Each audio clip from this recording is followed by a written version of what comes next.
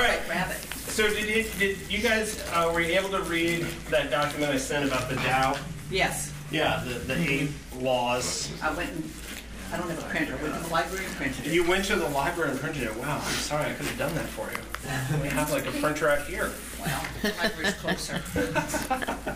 All right, so there was a bunch of quotes that C.S. Lewis gathered to prove his point about the Tao. So he wanted to show that there are these universal moral laws, and so he categorized them into 8 sections. Did any of the sections surprise those of you who read it? Those of you who had time? Okay, so You wish you had a... What were the 8 sections? No, I don't. Can you just list them, say them quickly? Well, if I had a copy... Anybody have that? It's in the back of Abolition of Man. Anybody have a copy of Abolition of Man? Not with me. Oh my gosh, you guys. Well, what about the teacher? Does he have it? No, because the teacher is not Well. My students would have it. I've never known a good teacher to come unprepared. Nobody said anything about being good. Oh, no, I guess not. Okay, here we go. I've got General benevolence. Okay. This pen does not. Okay, general benevolence. I guess we need to bring you pens. Special benevolence. Duties to parents, elders, and ancestors. Duties to parents, elders, and ancestors. Okay, honor your mother and father, so it goes well with you in the land. Nice. Duties to children and posterity. Okay, duties to children and posterity. The law of justice. Law of justice. Good, good. The law of good faith and veracity. Good faith and veracity. Nice. The law of mercy. The law of mercy. The law of magnanimity. Magnanimity. Magnanimity? How do you say that word? Magnanimity. Magnanimity. Thank you. Is that all of them? Is that 8? That's it. Mm-hmm. No, Seems like an that's interesting surprises me. list, doesn't it? Yeah. For him? I think for his time period, that doesn't surprise me. It's not the 8 I would say. Yeah. Well, special would you- special benevolence. What? I don't know the difference between there's regular benevolence and special. See, that's what I thought. I was like, why is there like benevolence? Seems like benevolence. Yeah. So, what does the list reveal about what's important to C.S. Lewis? What does the list reveal about? Notice it doesn't have a category about self-governance. Notice there's not a category about property laws. When I took an intro to philosophy class in junior college in the early 2000s, whether there are such a thing as property rights was a big deal. And I didn't realize till later it's because they were all a bunch of rabid commies. They're trying to undermine the very idea. But in philosophical conversations now, you talk a lot about property rights. It's interesting he doesn't have a list of property rights. He starts with benevolence. Because he also believed that we, in the Christian church, had confused ethics with we focus more on what we deny ourselves than what we positively do for others. So I think the fact that he starts with benevolence is very, very C.S. Lewis. But is there anything that you think you would add to the list that's not there?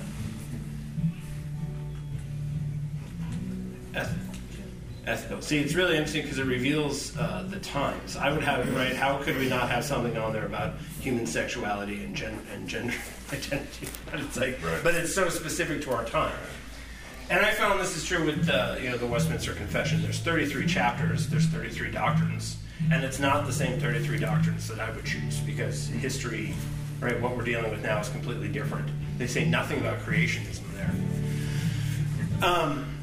Yeah, so I think some of Lewis's presuppositions are demonstrated in the list, but I mean, did you guys see how the breadth and length of his reading? I mean, he had things from like ancient Egyptian law codes, and he had to go and hunt those down. It's not like now where you... I was not surprised because I know he's extremely well read. Extremely well read, could memorize what he did read, but that must have taken him quite some time to organize all of those things. Because, I know that when he was writing his O. book, he went to Magdalen Library and read everything in the 16th century literature section. Everything. Wow. In order to write his book. So I'm sure as he was going along, he just categorizes things in his mind. because he could remember everything that he read.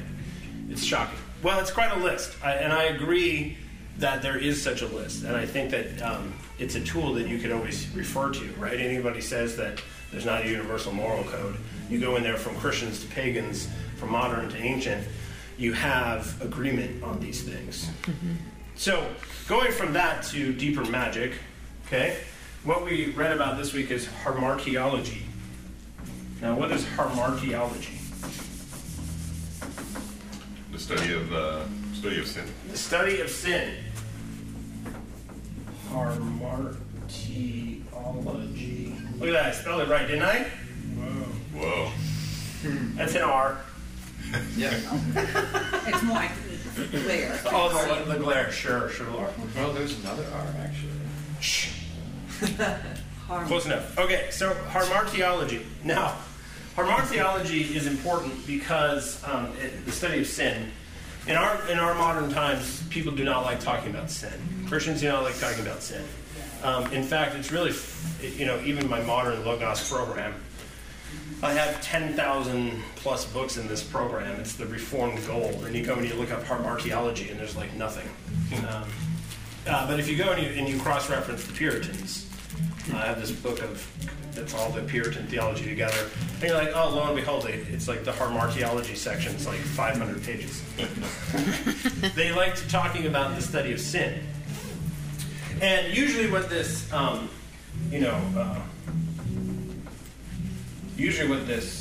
the study involves is it's literally vocabulary. Almost always when you get a book about hamartiology, it's vocabulary.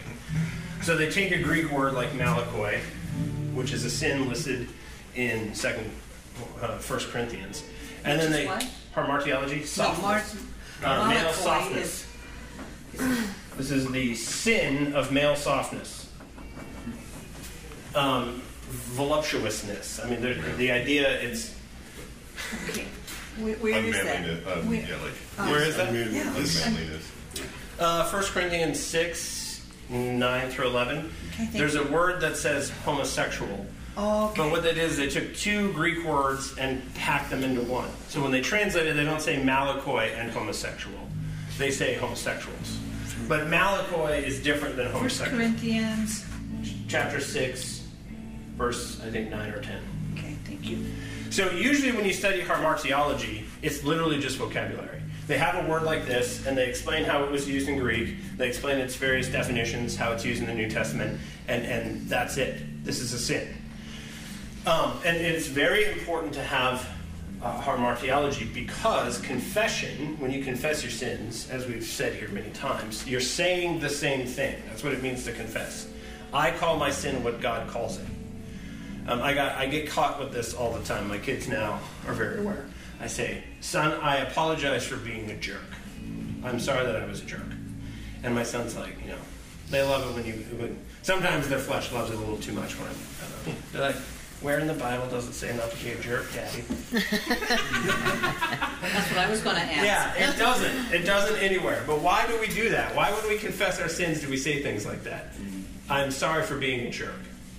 Or Because that sounds better maybe than what the real sin is. It sounds better than the real sin, right? I'm defining what I did.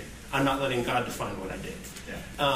What was it? I'm sorry that you were offended by what I said. I did that one. I tried that one this week too. Sorry. My wife was like, "Hold on there. Don't go too fast." Okay? How about you? I was like, "Fine. I apologize for being a jerk." No. So it's very important to have a vocabulary of sin because when we're confessing and repenting, you actually want to confess and repent of the things that God actually doesn't like. Mm-hmm. And the other thing about hamartiology is understanding sins.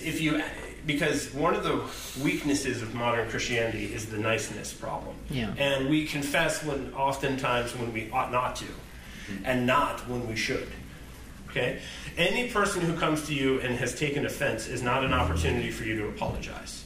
You have to actually, okay, what did I actually do? And I have been a proponent of this kind of nonsense. It doesn't matter if you really did it or not, or whether you think you did it. The Christian thing to do is to apologize. I've said that for years. Well, I repent of ever telling people that. Because if you're not convinced in your own mind that you actually committed the sin, Okay?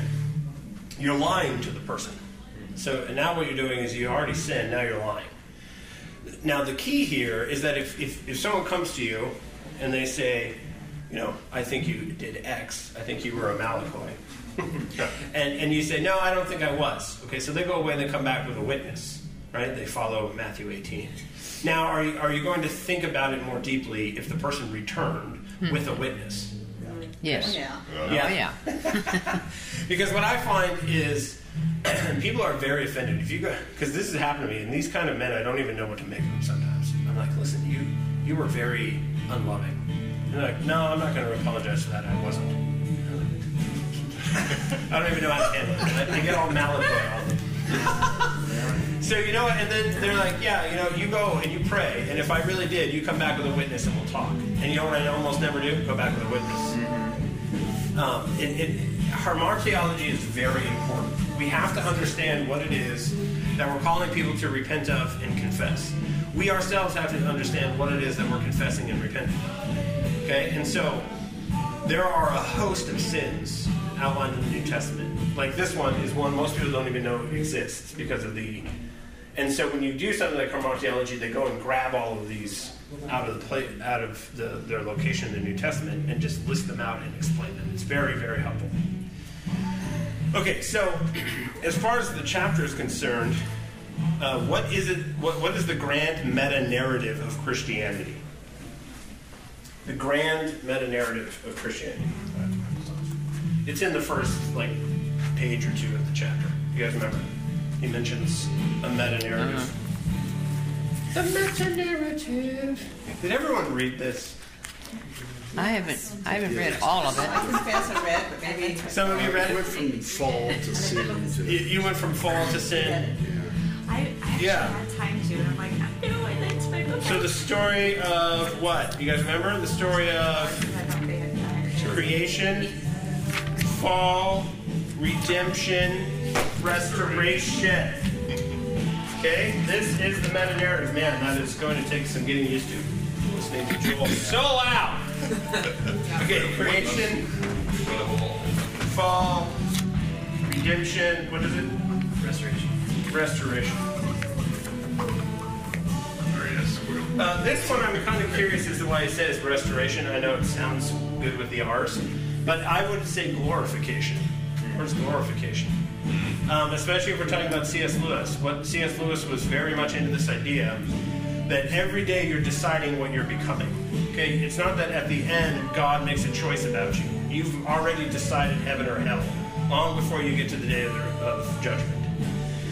And you're either becoming something that if we saw you now, we would worship you, or if we saw you now, what you're going to become, we would be horrified. Right? We're all becoming angels or devils.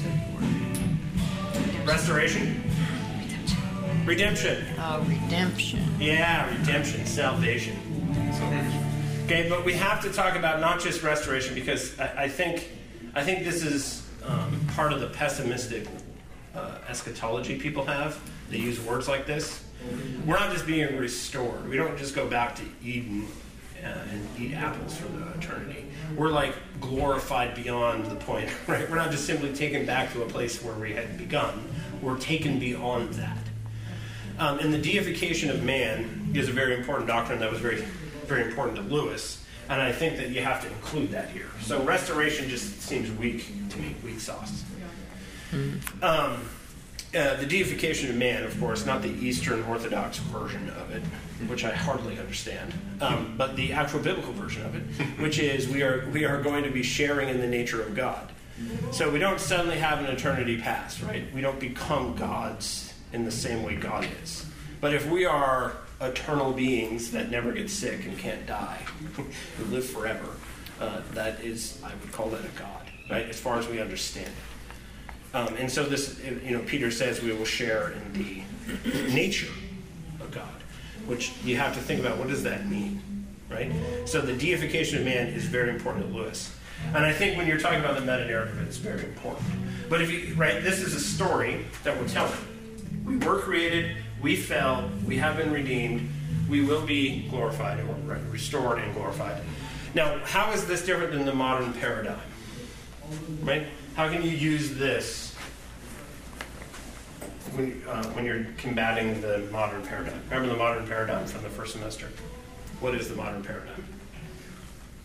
Were we created? Start by Yes. saying we evolved. Yeah, we evolved, right? Creation is Start story is correcting. that by time and chance. Right. Okay. And was man originally good or bad? Good. Good. Good. Okay, man is inherently good. And redemption and restoration is very confusing to progressives because we talked about this before. Progressing towards what? What are they progressing towards? What's the destination?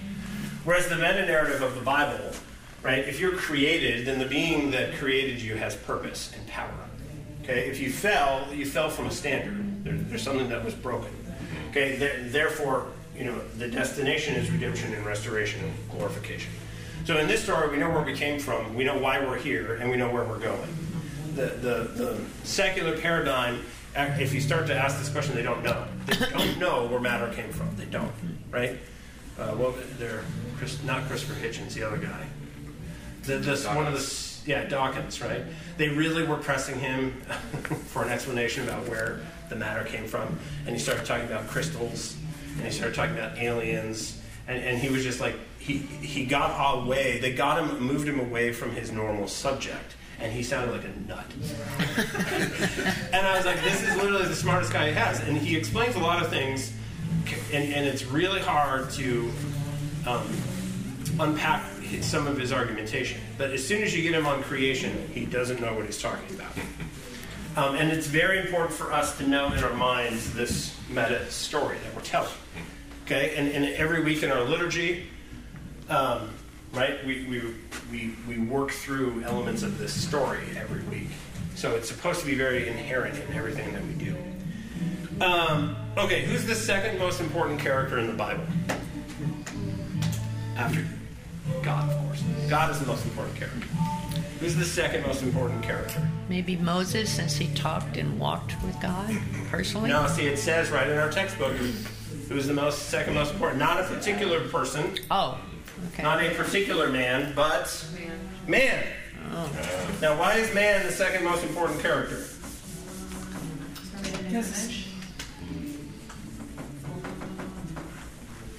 Man.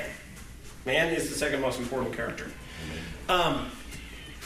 Because man in the created universe is the most important thing that God created.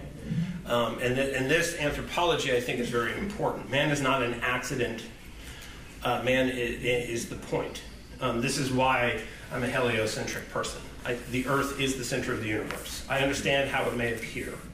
But as far as the meta-narrative of God, as far as God is concerned, the center of the universe is earth. Because that is where the whole story is taken place. And you call it heliocentric? Because it's Helio's sun. Oh, sorry. What's the other word? Geocentric? Geocentric. Oh, See, okay. I'm so glad you're here, Laura. Somebody's got to keep me honest. Geocentric. I was confused. Yeah. I know. Well, I'm here to just really unsettle you. So, geocentric. I am, in fact, geocentric. And I understand how it looks. I'm talking about theology, not science. Okay? The fact that science says that that the Earth is not the center of the universe means there's a problem with science, frankly. So man is the most important thing. Now, there's a couple of interesting things about this.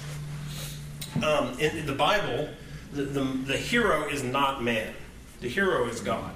And there is no other religious work in which God is the hero and man is not, right? If you go and you read Greek mythology, man is the hero. You go and you read Norse mythology, man is the hero. You read several Eastern religious books, man is always the hero. Man is the thing, okay? Now, man is the thing, but man is not the hero. He's the one who needs saving, okay? And the story of saving us is the story of the cosmos. It's what the whole thing is about. So we have to understand, the doctrine of man then becomes very important.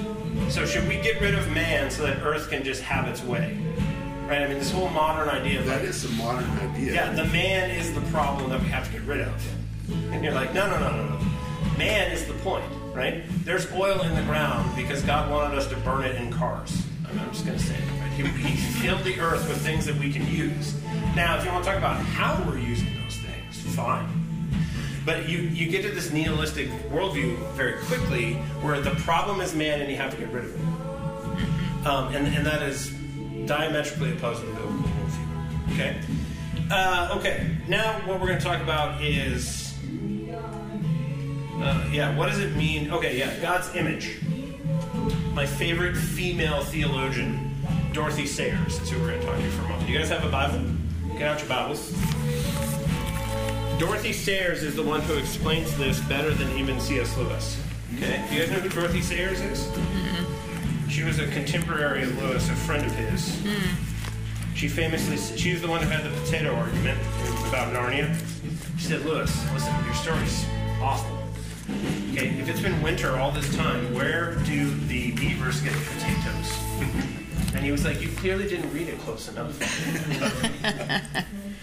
She also famously said, in regards to Mere Christianity, that poor Lewis says terrible things about women because he doesn't know anything about women.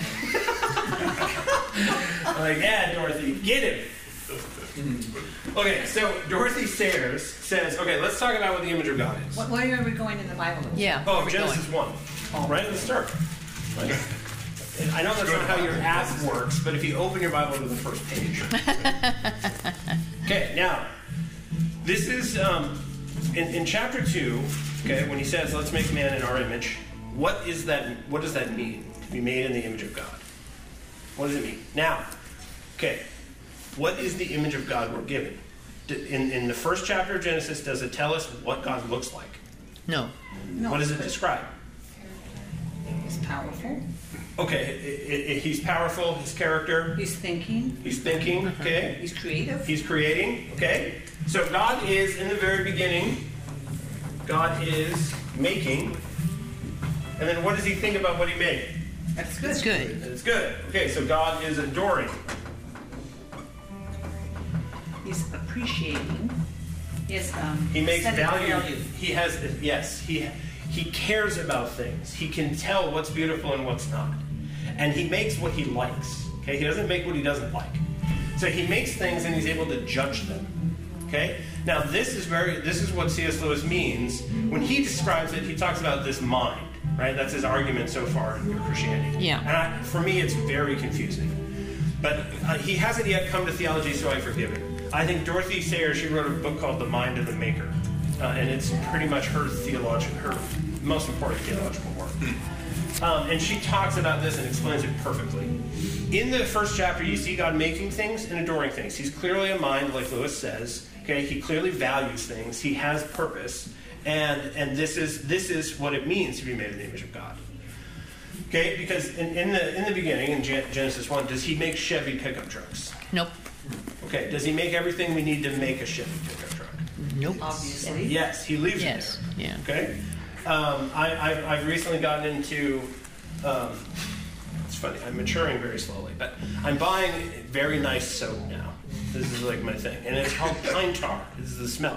And I was like, this is awesome. And it literally on the back says that it's made out of pine's, like, sap is an ingredient. And I was like, man, I already like pine trees because they look cool. I like pine trees because they make air. But now we can suck the blood out of there and I can rub it all over my face. Smell like a man. Okay? And you're like, this is what God did to creation. Okay? He just leaves this stuff. And this is a game my kids and I love to play. Who is the first person who thought, let's go and squeeze that cow and get some milk out of it? Or cooking an egg. Who was the first one to roll the dice on that? Right? Because I would have waited, I would have gotten the one that had blood all over the inside and said, okay, well, we're never trying that again. Okay? God made a world full of stuff that we can use to make stuff out of.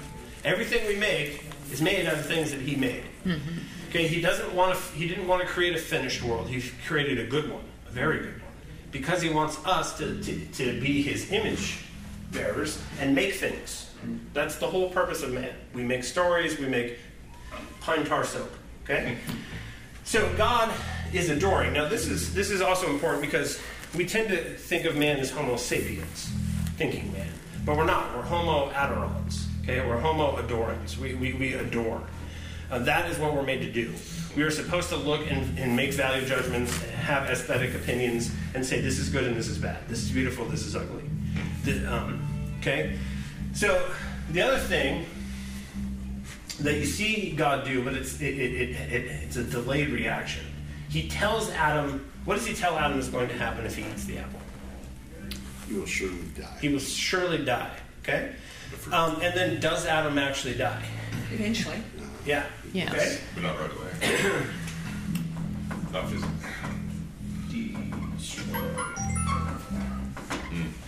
So you see God the destroyer. He doesn't just make, he also destroys. But what does he destroy? He destroys those things that dishonor him, those things that are contrary to his nature, those things that mar his image. And you see this actually in the very beginning when he says, he takes Adam and he puts him in the garden and he says, guard and keep it. Okay, well, if he, God, listen, I've been reading.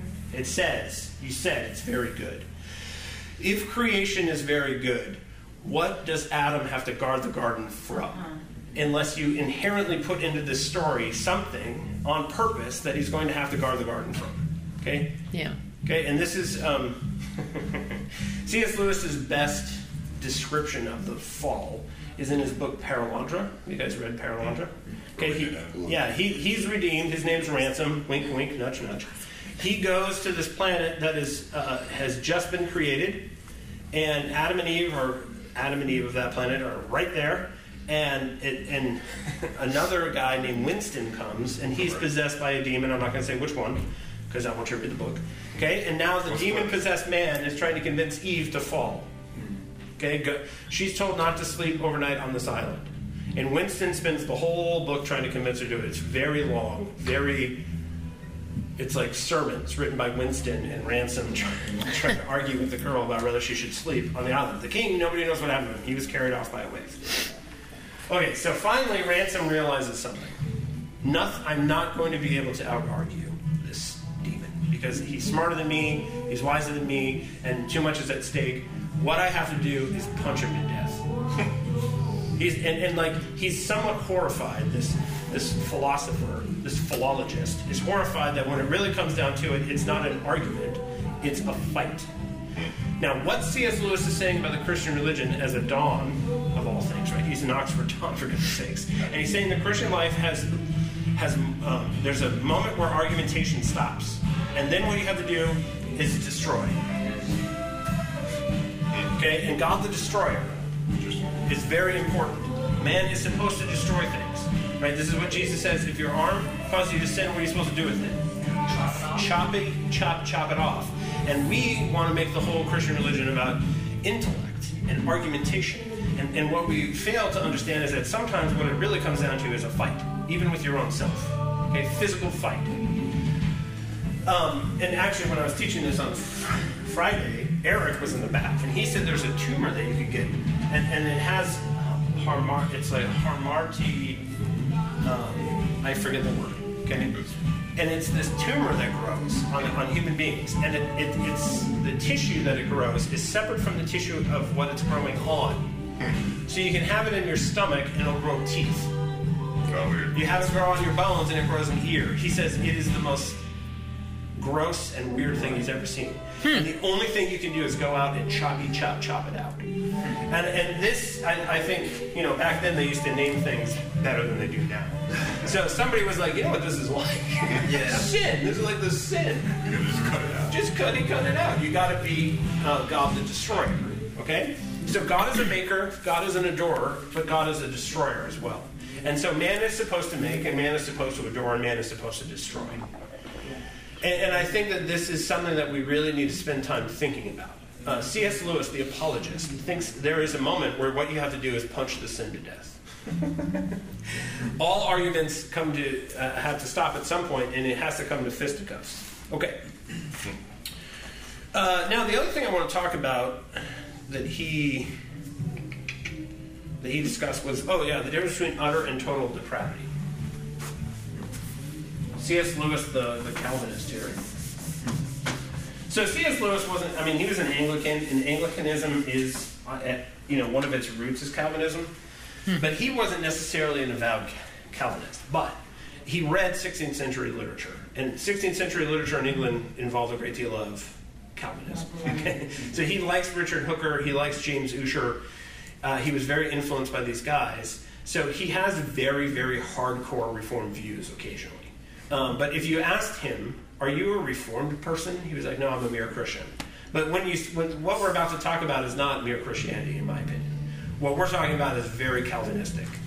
But he talks about the difference between utter and total depravity. Oh, would a true Calvinist say it is mere Christianity? Only amongst ourselves. I just teach with the Bible. Yeah. Right? I had yeah. You're teaching Calvinism. I'm teaching the Bible. Okay. So utter and total. What's the difference linguistically between these two words? Utter and total. Is there a difference? Well, see, and this is what's funny. Theologically, there's a difference. I think there's a difference. Yeah. What is the difference, Laura? English teacher. Well, total means complete. Okay. Utter would be Pretty bad. really depraved. Yeah. It's a different degree. It's a matter of degrees. What total's just a complete. 100%. So, and this is what I think. This is where Calvinists, specifically Reformed people, get themselves into a lot of trouble. Because I know non-believers who are way nicer and way more consistent and less depraved than Christians I know. But that does not mean I'm going to see the unbeliever in heaven and the Christian not in heaven. Okay. The argument that that unbelievers and sinners are as utterly depraved as possible all the time just doesn't work. It doesn't work. We know it's not true.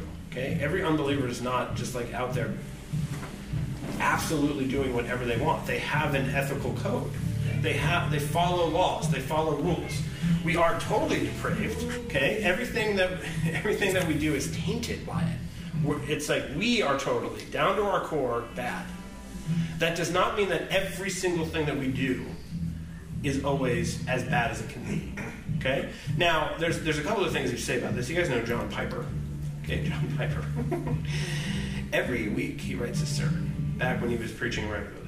He gets his sermon out on Saturday night, he lays it out in front of him on a chair, he gets down on his knees, and he repents of it. He repents of having written it. Because how dare he attempt to think he understands the Word of God and God himself. Okay, and he would repent of it, and then he would go and preach it. And this is like a crazy idea. This is why John Piper's been so effective all these years, I think. Okay, because there is, in some sense, in even the best things that we do, some taint. But I think that we misunderstand what this means. Okay, because people even nowadays like to say you're to repent of your good works. And they quote a verse from Isaiah, I think it is, that they don't understand. We're not supposed to repent of our good works. You're supposed to do good works. Okay? Don't repent of those. But repent of the fact that always be aware that in everything you do there is some taint, there's some selfishness. And what I think you're understanding is that you're totally depraved, not utterly depraved. Okay? So not only when we're dealing with ourselves, we have to think about this. We think too highly of ourselves. We're like, no, you are totally depraved. Okay? But then when we go into the world, we're like, yeah, look at all these utterly depraved people. But people don't want to listen to us when you make that argument because it's prima facie not true. You can see it's not true. The proof is in the pudding. People are not utterly depraved. Is this making sense? This is utterly supposed to be worse. Yeah, it's like you are as wicked as all get out, no stopping you all the time, nothing but wickedness. Yeah. Right? And does anyone choosing and actively pursuing wickedness in everything that you do? Yeah. Now, does anyone even know of an utterly depraved person? Okay, and I mean this is true. And you visit prisons lately. So. That's where they. That's where you might find them. That's where you would find them, of course, right? Not in the church here. But you guys all totally depraved. Totally. A lot of you. Nice. I like you. Oh, that's funny. That was a quick response. Because it's true. Like, I mean, I was listening to The Rise and Fall of the Third Reich, which, if you ever want to know about the Third Reich, there's this one book. It's like you read that, you're good. Okay, you know everything you need to know. But I was fascinated by the people who liked Hitler personally. I was like, really? And it's like, even someone like him can actually have, there are people who have affections for him, who he wins over personally. And if there are going to be people who like him, right? But what's funny is in my mind, he seemed, right, like most people, he's like the worst human being who ever lived. But he had people who actually cared about him and liked him. Judas walked around with nobody, right? At the dinner table there, Jesus says one of them is a betrayer. Everyone's asking if it's them. Nobody was like, oh, it's Judas. Right? And think, Judas went out and did things in God's name. He healed people. He cast out demons. He's there with them all the time, and nobody realizes it's him. So what does that tell you about the difference between the inner man and the outer man? The difference between the totally depraved and the utterly depraved. Even Judas was a good guy. Even Judas was somebody that everyone thought well of. And I think that you have to be really, really careful when you're dealing with these categories, okay? Because we tend to think that the people, right, when we don't like people or we think they're wicked, like Joe Biden, right? People say terrible things about Joe Biden. Now, there are truly terrible things to say about Joe Biden, okay? But it's just funny to me how we cast these characters in our minds as the utterly worst human being ever. Like, when I see him, I just have nothing but pity for him. I like literally, dude, someone just give the guy some ice cream and sit him down by a chair where there's a window, okay? Like, he just seems like he's being handled, okay? And the same thing with the governor, Inslee. Sometimes when I see him, especially when he's with his wife and they're sitting in their house, I'm like, he's just like an old man. Like, he's just a sweet old man almost. Like, he has like a power trip, don't get me wrong. And he's telling everybody what to do. But and you get him in these certain contexts, like away from the power suit and the power, display on the TV. He's just this old man who thinks he's doing what's best for everyone. And we tend to go here with the people we don't like. Yeah. Right? But look at David's response to Saul. Right? Did he think Saul was absolutely the most utterly worst thing that ever lived? Nope. No, because how could he ever say anything good about him? Ever. And we have to make this distinction, right? In studying hamartiology, not only are we given a vocabulary for sins, okay, but we get an understanding of its effect on people. Everybody is tainted by it. Everybody is affected by it. But thank God, people aren't as bad as utterly bad as they could possibly be. Another application of this is the fact that people talk about modern pagans. And I will take modern pagans over ancient pagans any day of the week. Okay? If as we're reading the story about Saul, what did they do to Saul's body? Okay? Now, there are some people in the world who will do those things. My brother was in Afghanistan. He saw things like that. But that's not generally how most people are, right? That's not the pagans who live in Seattle. Okay, Western civilization has had a greater effect on humanity than we realize. Mm-hmm. And I would rather take a pagan from Tacoma than a pagan from Gaul, okay, in the 3rd century. I would not want to face those pagans. I would run away screaming. And to equate modern pagans with ancient pagans is, I think, another thing that Christians do all the time that is just foolish. Because you can see that people are civilized. Go out and watch them. Watch how they drive. Watch how they shop, right? Look how people aren't just... And now what we have are things... we're starting to see the disintegration of society. So down in California, these young people just like go raging into a mall and grab everything they can and flee, okay? And people are like, oh, look at this madness. And you're like, yeah, okay. One time, though, you saw this video where a guy takes a gun out and shoots it in the air. You know what everyone does? Drops their stuff and runs. Because these aren't raving wolves like you would have had in Gaul in the 3rd century, frankly. Okay, it's not the Picts living in the Scottish hills. Pagans now are completely different. And I think it's the same, we run into the same problem. We equate things that don't actually equate. And I think that when we talk about sin and we talk about depravity and culture and paganism, I think we sound dumb most of the time. We just sound very ignorant, frankly. And this is the thing that I think we need to be, instead of carpet bombing, we need to be precision bombers. Okay? If we understand sins and what they are, we can say, oh, that person is committing this one, opposed to that person's a jerk. Right? Because being a jerk is not something God told us not to do. Does this make sense, what I'm saying? So not only when we're judging ourselves, but when we're trying to engage in the culture, I think we have to be more sophisticated about these things, while at the same time realizing that at one point the arguments end and it comes to fisticuffs. It does. It has to. They don't burn us at the stake and feed us the lions. I mean, they do that because it eventually comes to fisticuffs. Okay. That's it for this week. Hey, will you pray for us? Lord God, thank you for this class. Thank you for this discussion, for your word, and for giving us C.S. Lewis to help guide us in these things. And pray we would continue to study before and pray for our week. Pray for service today and Mike's sermon. Pray to be glorified in all of it. In Jesus' name, amen. Amen. Well, thanks, guys.